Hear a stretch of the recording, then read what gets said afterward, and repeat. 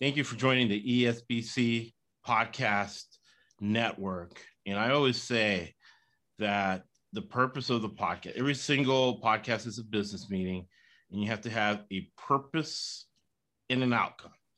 And the purpose of this podcast is to make me money. And I always say that because I'm being frank and I am as real as possible as my perception is. And with that, you get down to business because business is clarity. And the outcome has been, let's say, 500% ROI on the sports betting podcast because it's for people who look at wagering on games the same way you pick a stock. So not only do you know which teams to wager on, you also know how to pick a stock, how to pick an investment, so on and so forth. And the outcome has been, I've gotten great feedback. 2 years of the podcast, every single rating has been a 5-star rating. And people have reported making a lot of money, either in their business, getting business knowledge, ongoing folks who have contacted me and we're mentoring as far as making money and learning decision science, how to make the right decisions. Now, I'll ask John if he agrees with this, but if you're the smartest, toughest person in the room, you're in the wrong room. So I always look for people who are smarter, tougher than me. To that end, we brought in John Hanson, who has several businesses like myself. He's like Scott Duffy that we had on, Independently Wealthy Guy. He has entrepreneurial ADD, right? He has a few businesses going. He'll tell us, and we'll put in the episode notes how to contact him. John Hanson, who's been a military man and is an entrepreneur, and really impressed me when we talked about one of the underlying tenets and foundational parts of the podcast, which is mental strength and having an abundance mentality versus a scarcity mentality. Because we give a lot of information. You'll get an MBA from Wharton listening to the podcast, or from Harvard, right? And we give it all away for free. You don't have to spend the $300,000 to go to Harvard Business School or Wharton. All you have to do is listen to the podcast. So thanks for joining us today, John.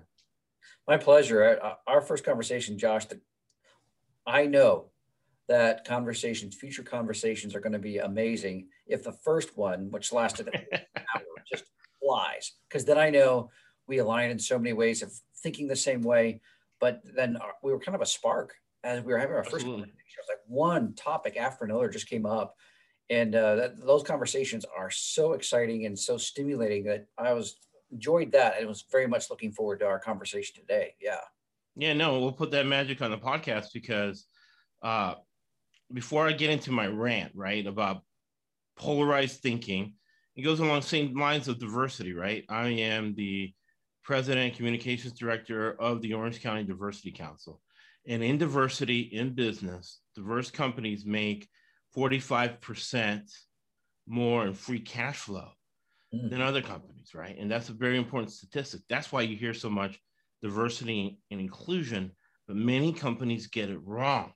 It's not just race, it's not just gender, it's not just disability, it's region. And what John provides for me is regional diversity, being from Ohio, the experiences he has on the military, right? Fort Benning in Georgia. That's where I did basic training of Benning in Georgia. Yep. And now you're in Ohio. That's right. And I'm here in the West Coast. So being able to discuss and have a good conversation gives this podcast phenomenal regional diversity. Yeah, so I see what you're saying. Agree? Yeah, yep. No, if you have a whole team from the East Coast, if you bring a guy from Appalachia, you bring a guy from the West Coast, you bring a girl from the West Coast, right? That team automatically, especially since we're the most educated population because of the GI Bill and after World War II, we're the most educated population in history, the richest country in history. So you bring regional diversity, those teams make a lot of money. And it could be any kind of diversity. It could be a team of all engineers. You bring in someone from the art department, that team will beat a team of just engineers. Mm.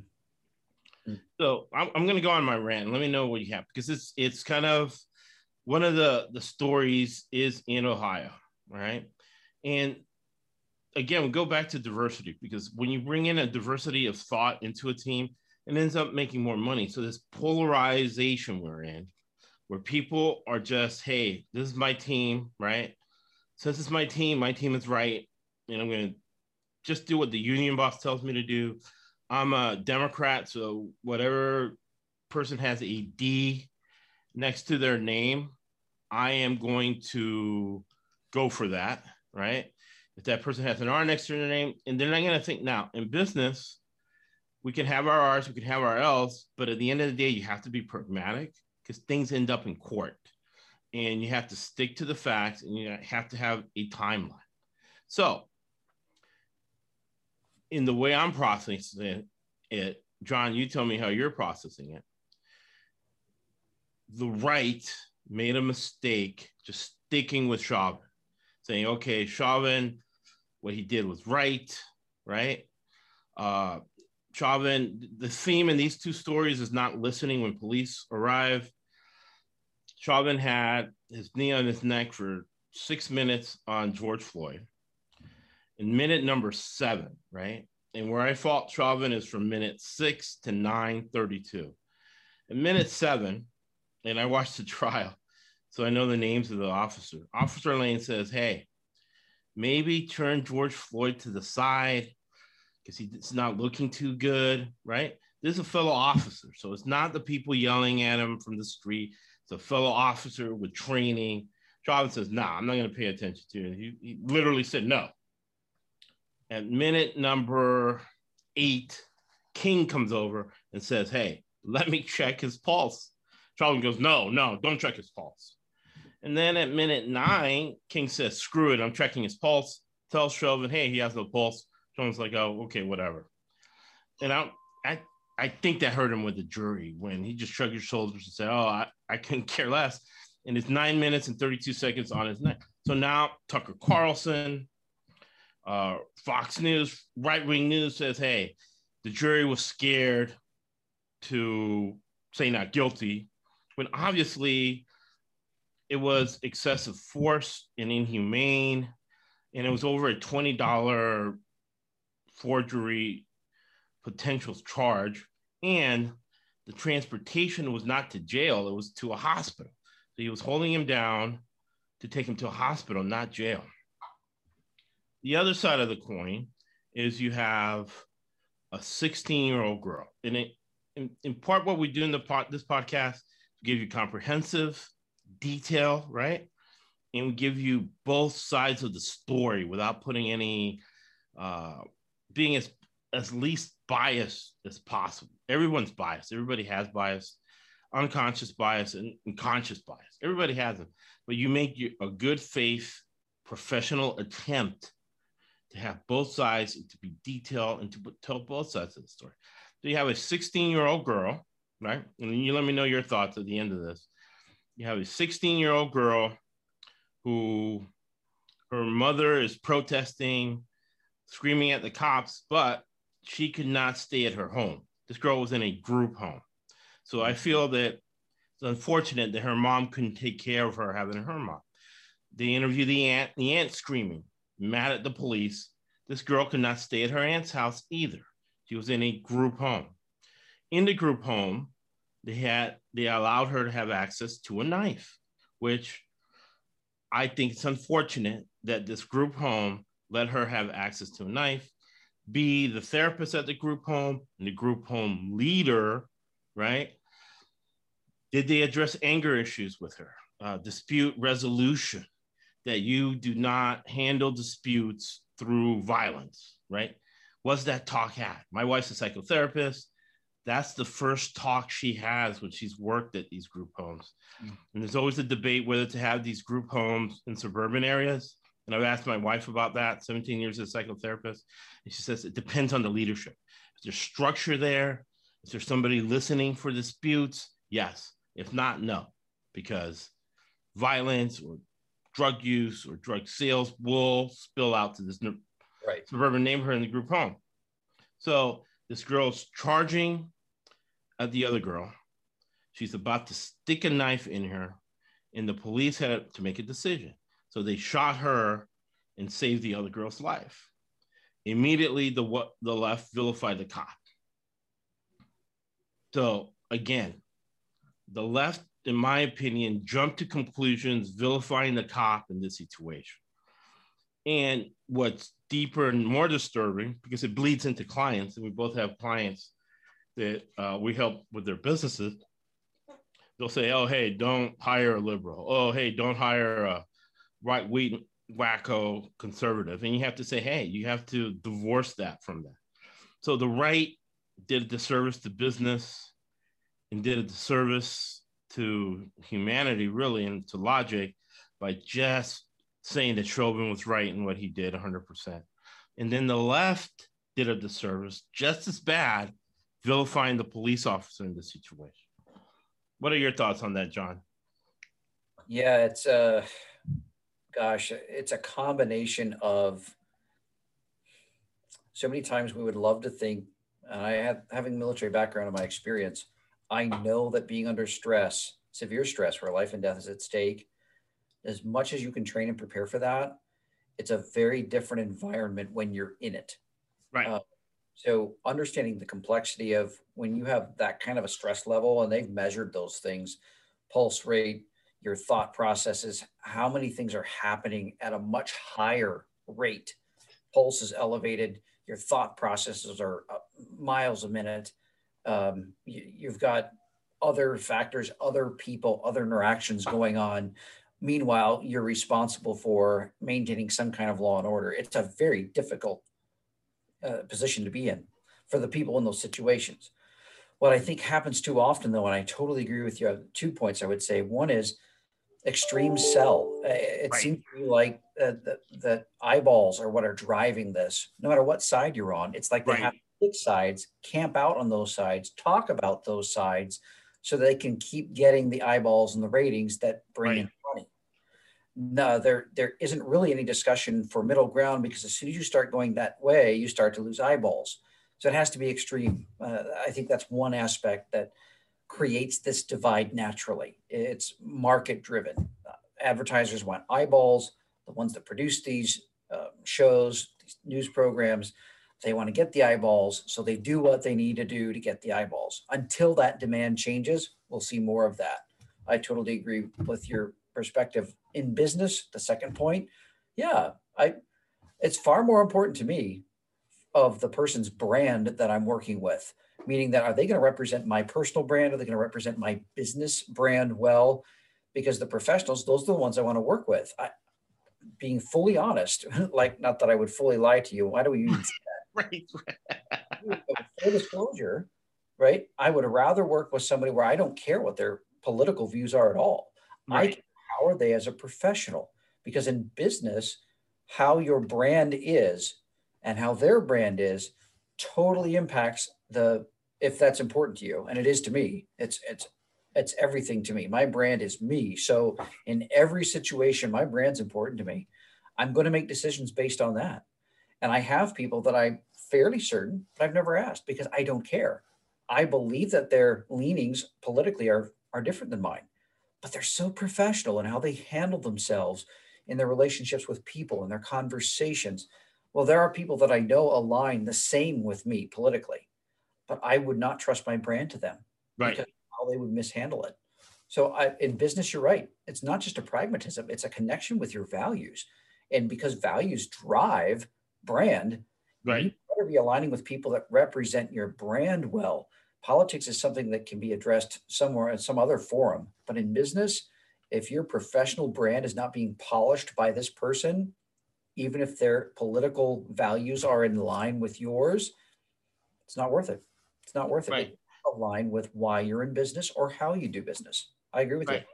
And then looking at the facts and tracking everything, because then when it comes back to a lawsuit or a dispute, you have complete notes and you have a complete timeline to be able to defend. Because salesmen think short term, businessmen and women think long term, right? And having a long term approach is higher level thinking. So let's backtrack, right? who is John Hanson? Why the hell should we listen to him? And tell us a little about the mental strength you learned in the military, and something else that's very the region you're in, the wisdom of Appalachia, because we talked about that the first time. It really piqued my interest in learning that as a guy who pretty much lived on both coasts. The only southernness I've had was 2 years in Austin, Texas, maybe 20 years in Florida, where there is some southernness in Florida, a little bit. Yeah. Yeah. So mental strength.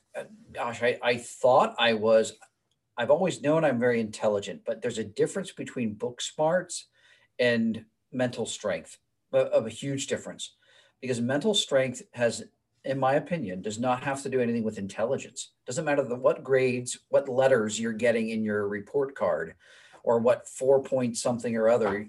That doesn't matter for mental strength. Right. Mental strength is what Angela Duckworth calls grit, a book that I greatly enjoyed reading because they studied West Point cadets, and they wanted to identify who would be the ones who would most likely graduate. And when all the research was done at the end, it turned out natural strength, skills, abilities, those things did not have a strong indication whether someone would complete the West Point program. What it was grit, mental strength, sticking with it. That did not translate, or there was no connection with intelligence level or skill sets. It had to do with the people that stuck to it, especially as it got difficult. So we talk about mental strength. That piece of things, having that military background, not only did I learn mental strength, but I also now had a comparison of what a bad day looked like. Bad day meaning lives are in the balance. Anybody that's in law enforcement, healthcare, where this comes up on a regular basis, anybody has worked in something where people's lives are literally in the balance. The idea of a bad day means that your hair might be on fire, not literally, but you might have too much to do. The list gets longer. You can never get it all done. Customers need to be taken care of. Your supervisor has things that you need to do for them. There's not enough time in a day to complete it all. And the stress is through the roof. But my level of a bad day is, at the end of the day, did anyone die? No. Did we learn something from this? Did we do it with the best quality we could? Yes. So I had a fresh perspective that pre-military I didn't have. So my stress coping skills were much higher because of that. On top of that, I have a very rich, diverse background. I've been in so many different fields. And while the knock on that used to be that you're a jack of all trades, master of none, that may have been true. But what's actually we're finding true now is that I diverse. You talked about this, and I'll pull this in our conversation before we kicked on the air. Right. 5% greater cash flow for diverse companies. Diversity, like you also said in our conversation, usually to check the box things like affirmative action. I'm not against that, by the way, but affirmative action, the idea of we need to have so many of this color, so many of this nationality, so many of this gender. All right, we got all the boxes checked. We're a diverse company. It's not what I'm talking about when I say diversity. Diversity can be from experience, background, upbringing, region, yes, degrees, but skill sets. The more diverse your group is, the more you talked about this at the very beginning. The smartest person in the room had better not be the one that's actually coordinating everything. Right. There should benefit from the collective intelligence, because synergy is way more powerful than energy. Energy is singular. Energy is individually focused, and it's very limited. Synergy, on the other hand, is something that it's collaborative. It's multiplying a factor, whether it be intelligence or ingenuity or creativity, or just you can go farther as a team than you can as an individual. So diversity, that's a powerful thing. So my background is very diverse. I've had experiences of succeeding, but oftentimes why I would move on to the next thing was one of three, or a combination of three factors. One was culture. If their culture doesn't align with mine, it's not worth staying. And we see that this is changing now in the workplace and in the economy and in how people choose to buy. For the first time in quite some time in modern history, we now have a larger number of consumers, employees, and the world at large that are Gen X, millennial, or younger. It's shifted. They have the majority now. There's still quite a few of baby boomers and older, but in the workforce and consumers, it's tipped. And now it's to that group, that younger group. It doesn't matter to them if they have quote unquote stability, if they're in the same job for 25 or 30 years, Right. born, raised, worked, lived, married, kids, same town their whole lives. That's actually a detriment, because what they're finding is that the more diverse your life experiences are, the more you've sampled different industries, the more that you've learned and gained from those different industries, the more of a well-rounded professional they're hiring. They're going to actually outperform someone that's done the same thing from graduating high school till when they retire, simply because of the diversification. So diversity is huge. Right. Yeah. And an important point about the skill set, because there is a fine line between the whole thing that's been said in the past about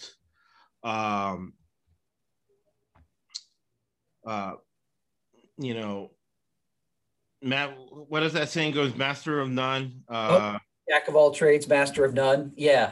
Right. So the antithesis of it, and this has helped me make a lot of money, is that if you have a starting point, being humble enough to know that you're not a jack of this trade. So a specific example is when I go, let's say it's a wealthy estate and the matriarch dies and there's a meeting with the attorney, right?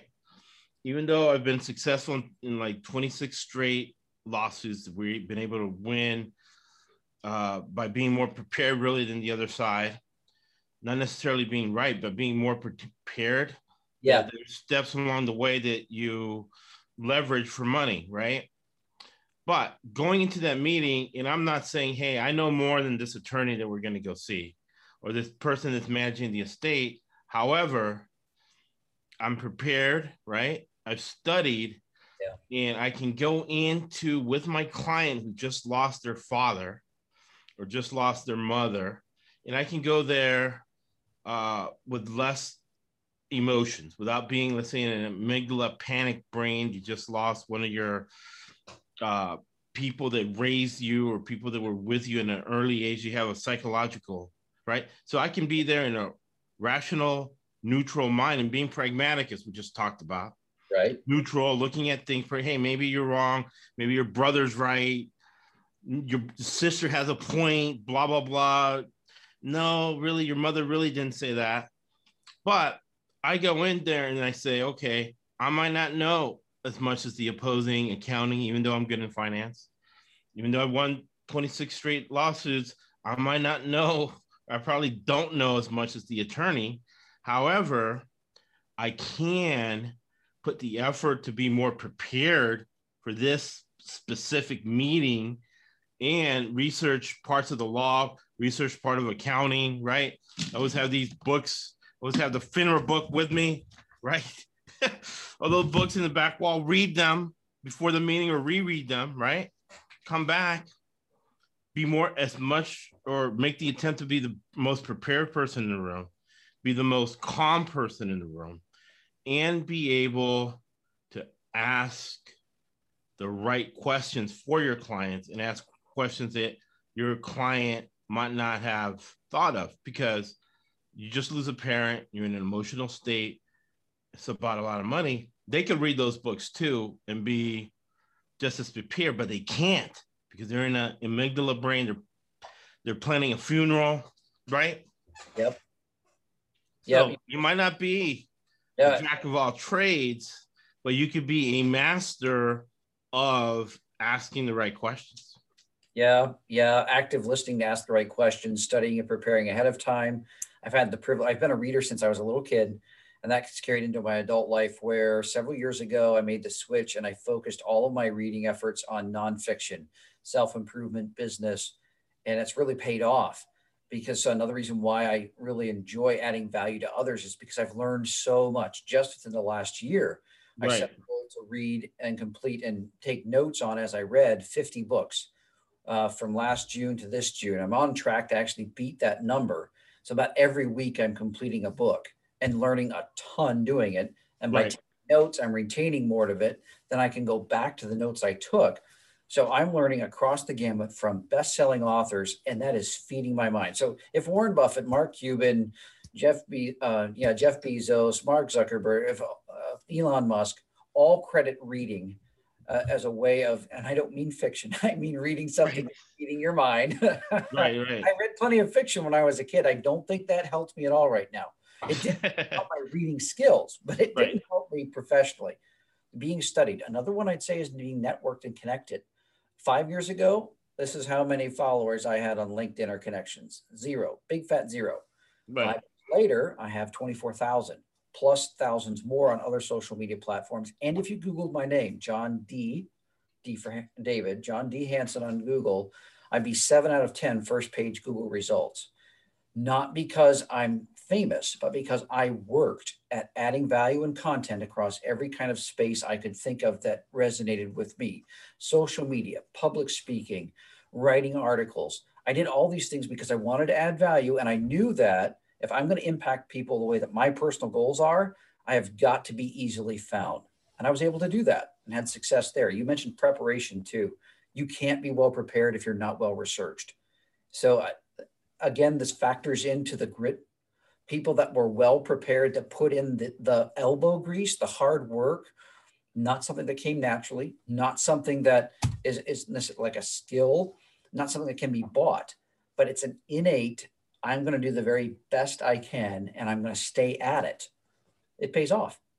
And it has for me. So I think the thing that's most encouraging to someone listening to this, and I think there's probably a bunch of people listening to this podcast, is that this is tremendously encouraging for the ones listening. I would wager, and you would know how good my bet is on this, Josh, but my wager would be that the vast majority of people listening to this are not what they would consider to be highly successful, famous people that everybody's heard of. And that's perfect. That's right where you need to be, because the ones who have gotten to that point, and we'll talk about this later, I'm sure, they didn't magically get there. All of a sudden, in our eyes, they became famous and well known. But there was all this work and this grit and this drive and the staying with it for years until they all of a sudden, air quotes, all of a sudden became famous and well known. They didn't become that accidentally. It wasn't luck. It was all that thing we didn't see, all that effort and work beforehand that culminated in the right opportunity, right time, right people, and all of a sudden, now they're famous and well known. You ask anybody's success story, the ones that are overnight successes, truly, they're just like those prime mortgages. That's a bubble that's going to pop. On the other hand, the ones that have done the work and laid that foundation, when you build a skyscraper, it takes years before you see anything going up. It's all down.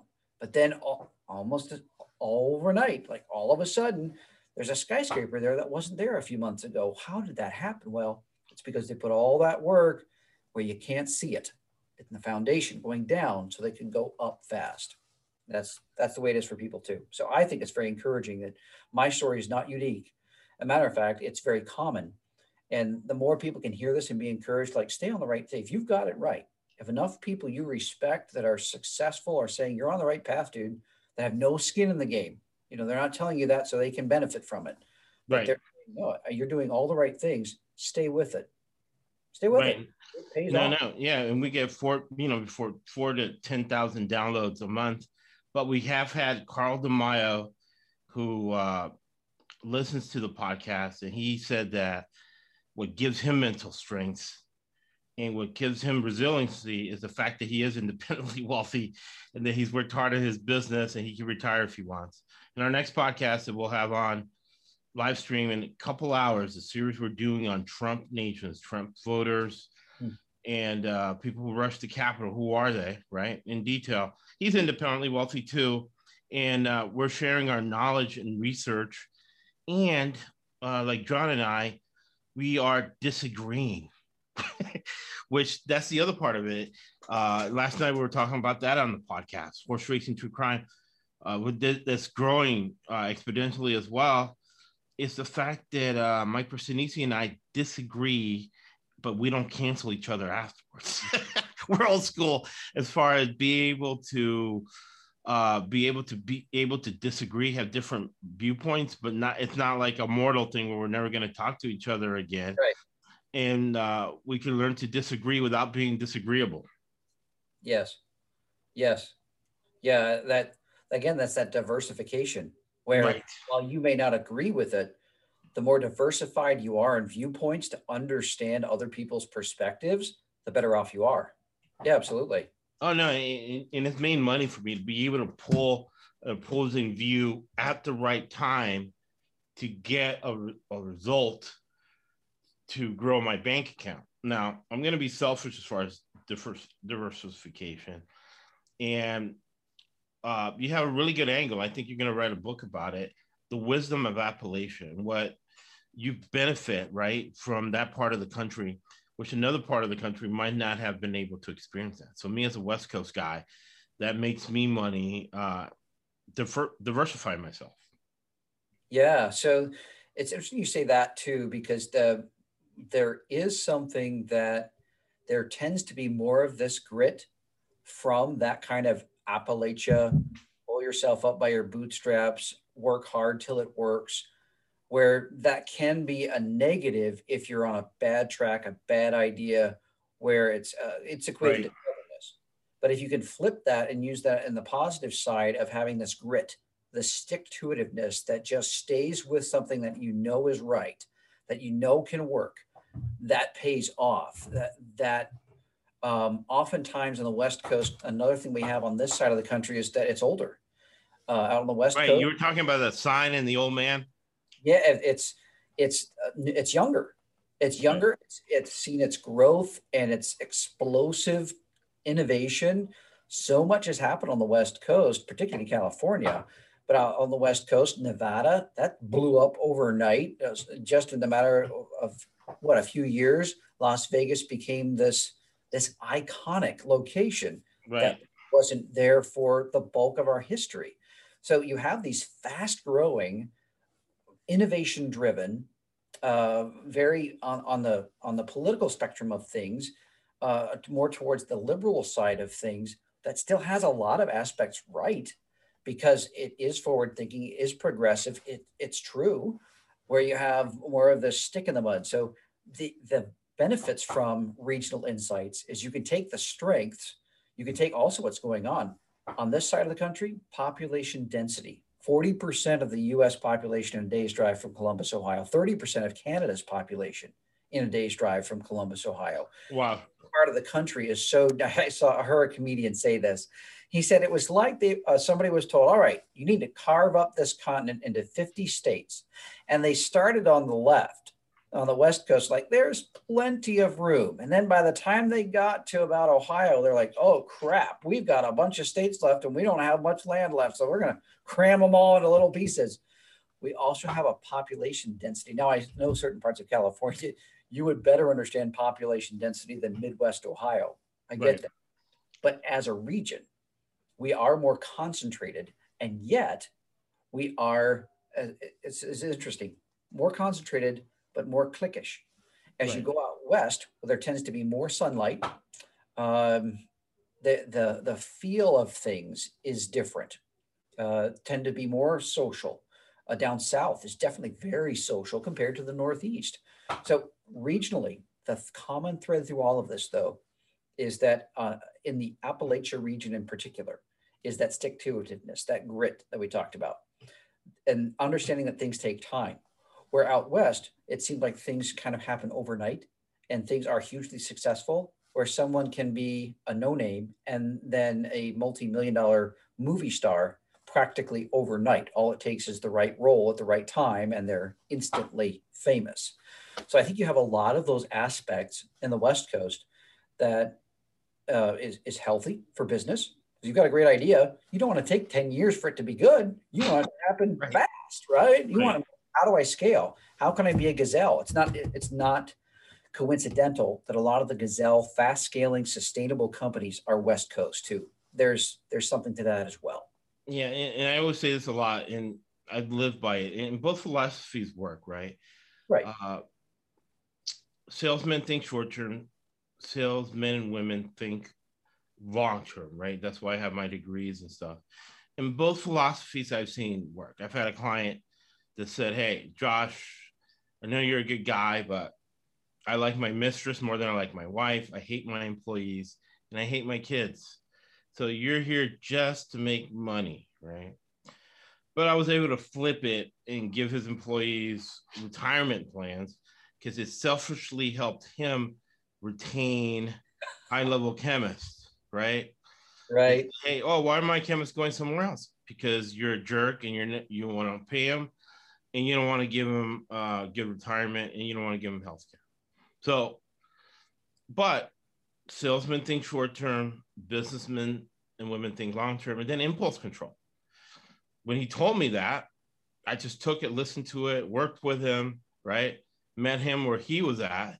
And it was a year later that we were able to give him information. We could have gave him a year before, but he wasn't ready for it. He needed to see with his eyes how it hurt him being a jerk, right? So it's not being a jerk as far as a moral sense.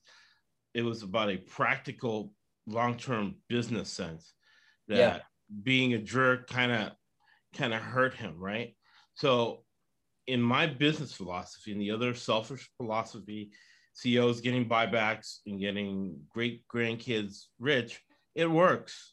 But I think you're with me as far as that we prefer to go through life with an abundance mindset versus a scarcity mindset. And in an abundance mindset, and I think it's easier for us to have an abundant mindset in the United States, the richest country in the history of mankind. You got a $26 trillion housing market. You have a 19 trillion with a T stock and investment market that I'm very fond of, that I've done well in. So I could say, hey, I've gotten a lot more back, right, on the back end from giving than getting. What are your thoughts on that, John? Yeah, boy, the abundance versus scarcity, I use a word picture to describe it. If you take 7 bowls of food and you put them in front of 7 old dogs, they all take their time, enjoy their food. They know there's another meal coming. Right. You take the same 7 bowls of food and you put them 7 puppy dogs, it is chaos. Why?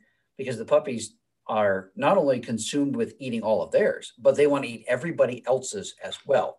Here's the problem, and you and I know this, the puppies apparently haven't figured this out yet. You can't eat all 7 bowls because you don't have room for it. They don't know that. It seems like the scarcity model is the one that accumulates more, but what actually happens is they end up getting less. They get fewer quality relationships. They end up, in the end, getting less material abundance. Right. And worst of all, they're not happy. They have less happiness. Whereas an abundance mindset says, the pie is so ginormous, the trillions of dollars you talked about, it's so mind-blowingly huge. Right. There is no way that I can, even Amazon, with its capacity, could not handle or manage all of the wealth just in the United States, let alone the world. It's not possible logistically. So abundance says, I don't need to get all the pie. And I don't even need to worry about my competition getting a piece of the pie because it's so enormous. What I'm going to focus on is that slice that I have. I want to make that the very best tasting slice they've ever had in their entire life. Because as soon as I do that, I will become a magnet for attracting the ideal team members and the ideal clients that will not only be attracted to, but will stick because it's like a magnet. Abundance is a magnet for your organization, for your business. I so firmly believe this because abundance mindset in a business of any size, I guarantee you will, for the long term, you talked about business owner versus employee mindset, right? Right. Business owner, long term, you will always outperform the ones that are sales oriented, revenue focused. It's short term, it's quarterly driven, it's a spinning front door. I don't care how fast the front door of your building is spinning.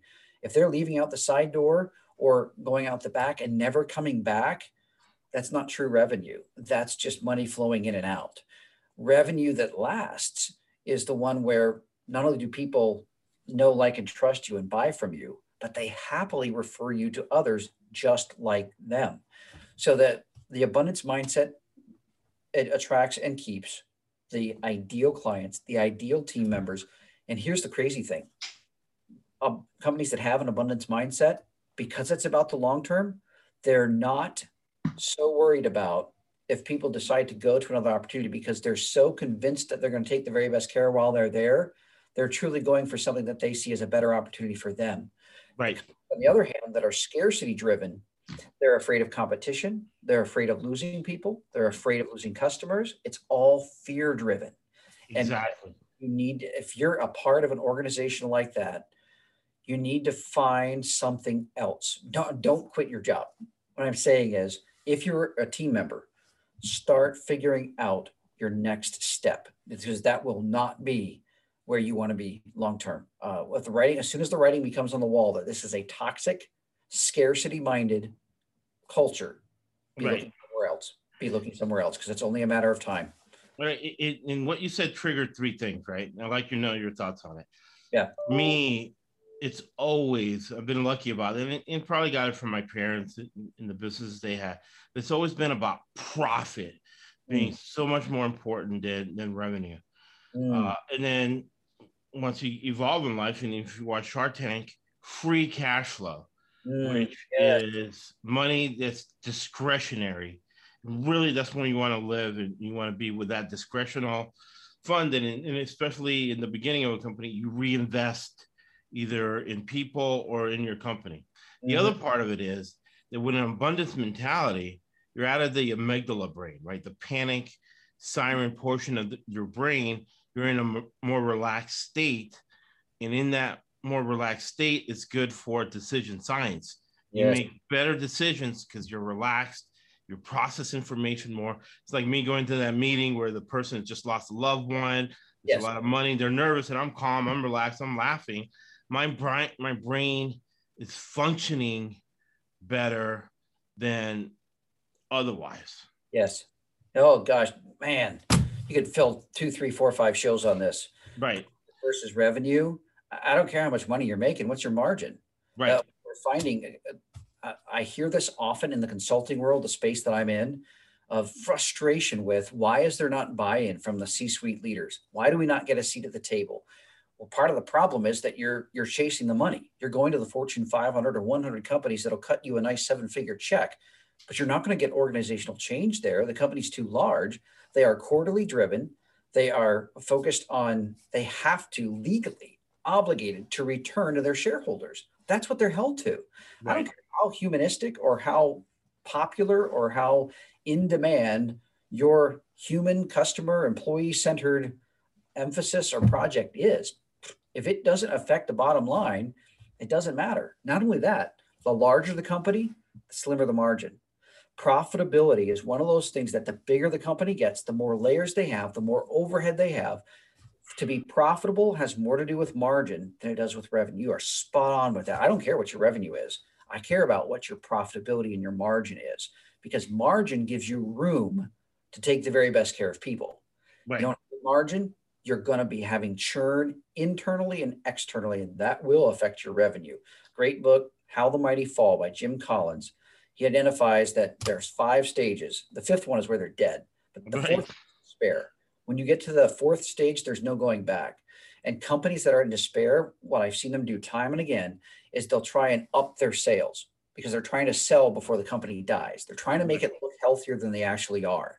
So there'll be this big effort, fire sale. They'll sell stuff. They don't care what the margin of the profit is. They want to boost their revenue. When you see companies with their revenue going up, but their profitability going down, unless they're a startup, if you see that, that's a warning sign like, oh gosh, cut bait and run, because margin indicates health, not revenue. Spot on. Cash flow. I never got this. I was around businesses, small, medium-sized companies, where to me, why are they putting this great value in their receivables? It's money that people owe you that are on your books, where if they default on it, it's all on you. Why are you not focusing on cash flow instead? I could not understand why are you penalizing people on using a corporate credit card that will improve your cash flow, greatly reduce your receivables, and in the end, if they default, who's the one that has to chase the money? It's not you.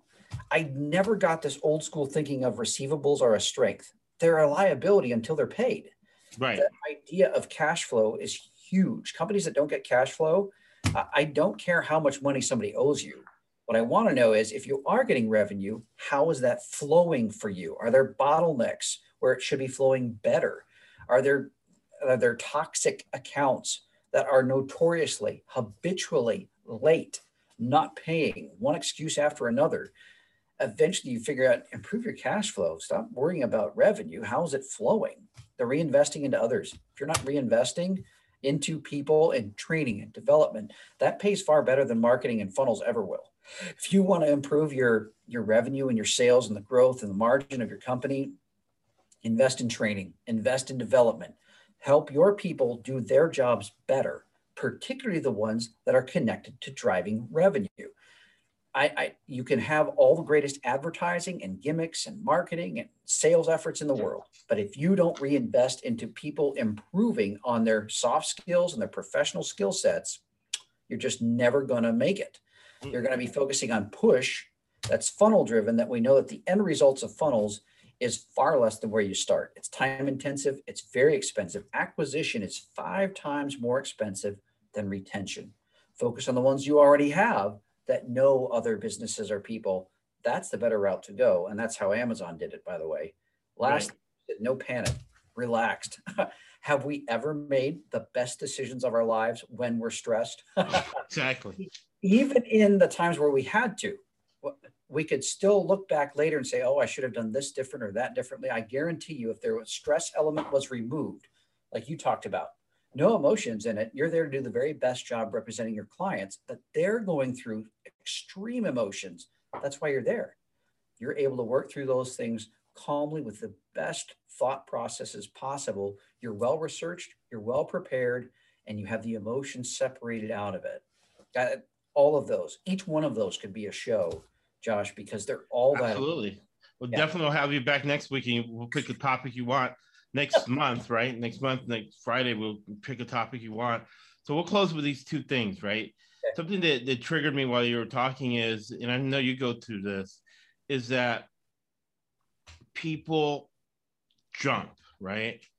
In any type of either closing a deal or making a decision within the company, they jump from agreement, right? From the stage of agreement into closing and making a decision, which is a huge mistake, right? And something that I've seen probably in every company is that, let's say the mother-in-law's job, when you crunch the numbers, right, creates $14 in value.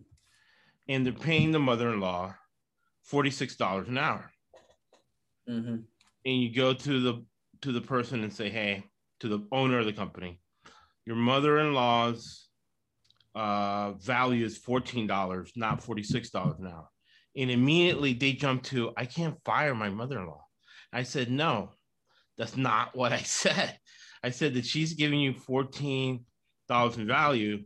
So now you know that $30 or $32 is charity. It's keeping peace in the home. You're defining it. You're not jumping to conclusions or, oh, hey, I have to fire. You know, I hate using the word consultants because 90% of consultants have absolutely no clue what they're doing. But when you go in, they say, oh, you're here to fire people. No. We're here to define things. And then once you know, because like I said, being completely all the way to the right works, make money. Being completely all the way to the left works, makes money. But by knowing the definition, like you're saying, training people, doesn't mean you're going to make wholesale changes. No, you just have what they taught you in the military, and what they teach you as a kid growing up.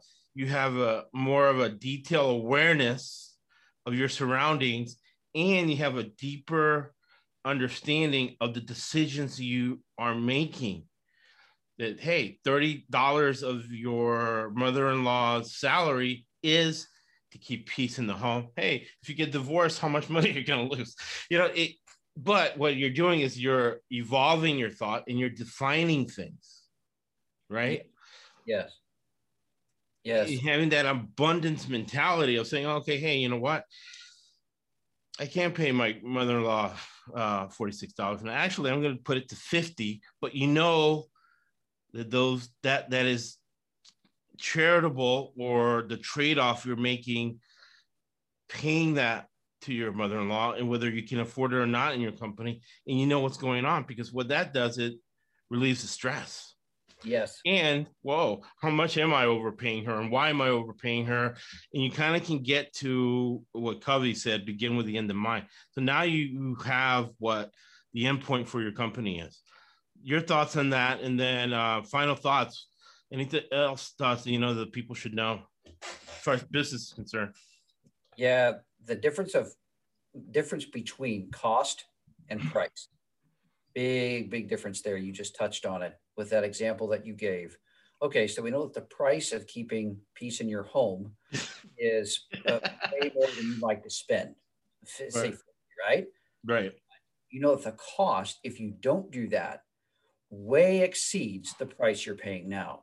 Right. That's where price doesn't matter for long-term value-based decisions. As a matter of fact, Zendesk had a global survey, 2019, pre-COVID, 45,000 companies, 140 countries. And they found that the number one reason why consumers were going to buy, they said at that time, in the next 5 to 10 years, was not going to be brand recognition or price, but it's going to be know, like, and trust. It's going to be relationship driven. Well, I think COVID accelerated that. I don't think it's 5, 10 years out. I think Right. we're accelerating into that, where consumers realize my dollar is a vote. Every Right. time I spend, where I can choose to spend one way or another, I'm voting with my dollars. I want my dollars as much as possible to go to a company that's in alignment with how I believe business should be done, not what they do, because I can get that anywhere. I can get that or dropped off at my doorstep. What's important to me is how they do it. So the difference between cost and price is one of those things that businesses that, again, have healthy margin, businesses that are long-term, relationship, value add focused, price isn't relevant to them. Right. Value is relevant to them. And if they're doing a great job of that internally and externally, then the price that they'll charge will give them a healthy margin. This is what's so ironic about it, Josh, is that if you look at the companies that are price driven and they're always trying to beat, you can never beat the lowest price. There will always be somebody that's going to come in and say, wait, I'll sell you this pen. What did the last guy sell it to you for? I'll sell it for a few pennies less. There will always be somebody with a better price. Always. Right? Just like there will always be somebody more skilled, more intelligent, way better looking. There will always be somebody more than me. However, they can't duplicate my grit. They can't duplicate all the life experiences I've accumulated. And this would be the encouraging thing I would wrap up with. This is what people need to understand. And it's part of a message that I'm crafting. It's going to be in a book and a public presentation as well. Nice. I'm very eager to share this. Oh, yeah. That they need to understand how highly, incredibly, to a mind-blowing proportion, unique they are. And I don't mean this as hyperbole. I mean this literally. Right. In history past, in history present, and as we're, currently living now, and in history that's going to be made in the future, Right. there will never, ever, ever, ever be someone exactly like you. They might have the same name. They could have even been born in the same town. That doesn't matter. There will never be. That's why cloning can't clone exactly a duplicate of the same person they just copied. It's a photocopy.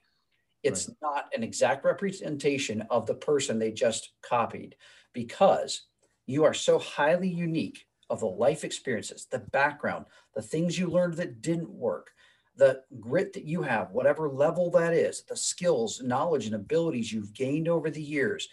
All of those make you so highly unique that there will never, ever be somebody else exactly like you.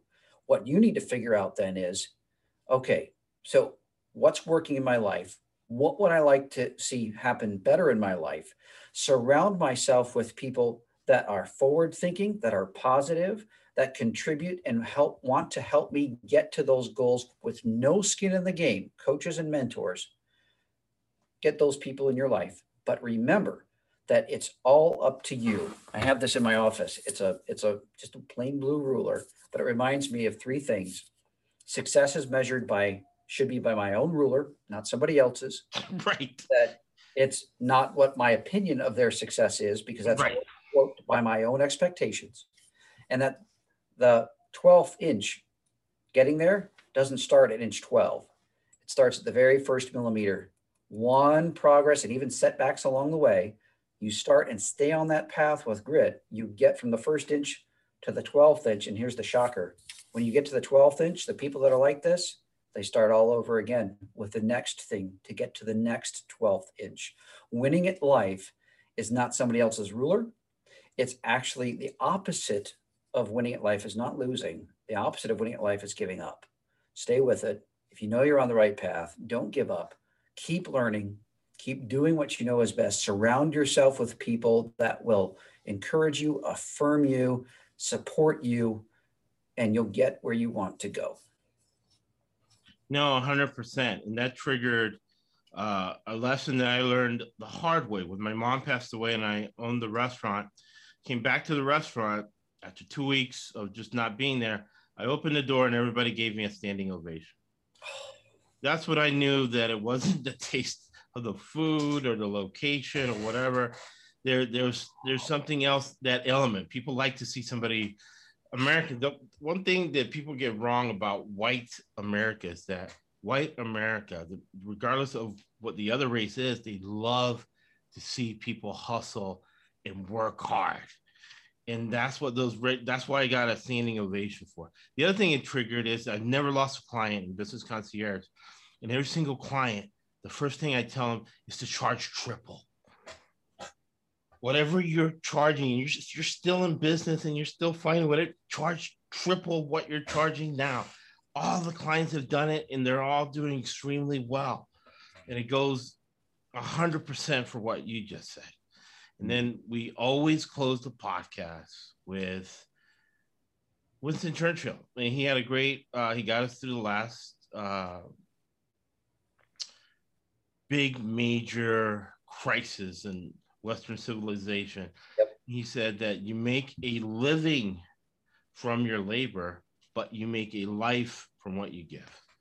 Man, it's been a great one. You know, we knew it was going to be, and we'll be back for more with John D. Hanson. We'll close with this. How can people reach you? Oh, Google my name. LinkedIn is the best way. LinkedIn's the best way because I've been at it for that long. I've got a great network there, all kinds of content. That's where the bulk of it is. They're going to be able to find that. And you can check out all the live links from there as to who I am and what I do outside of adding value to others. How do I do that? Well, explore LinkedIn. You'll find all the ways that I do. But it's been a privilege talking to you, Josh. I tell you, conversations like this, I leave fired up.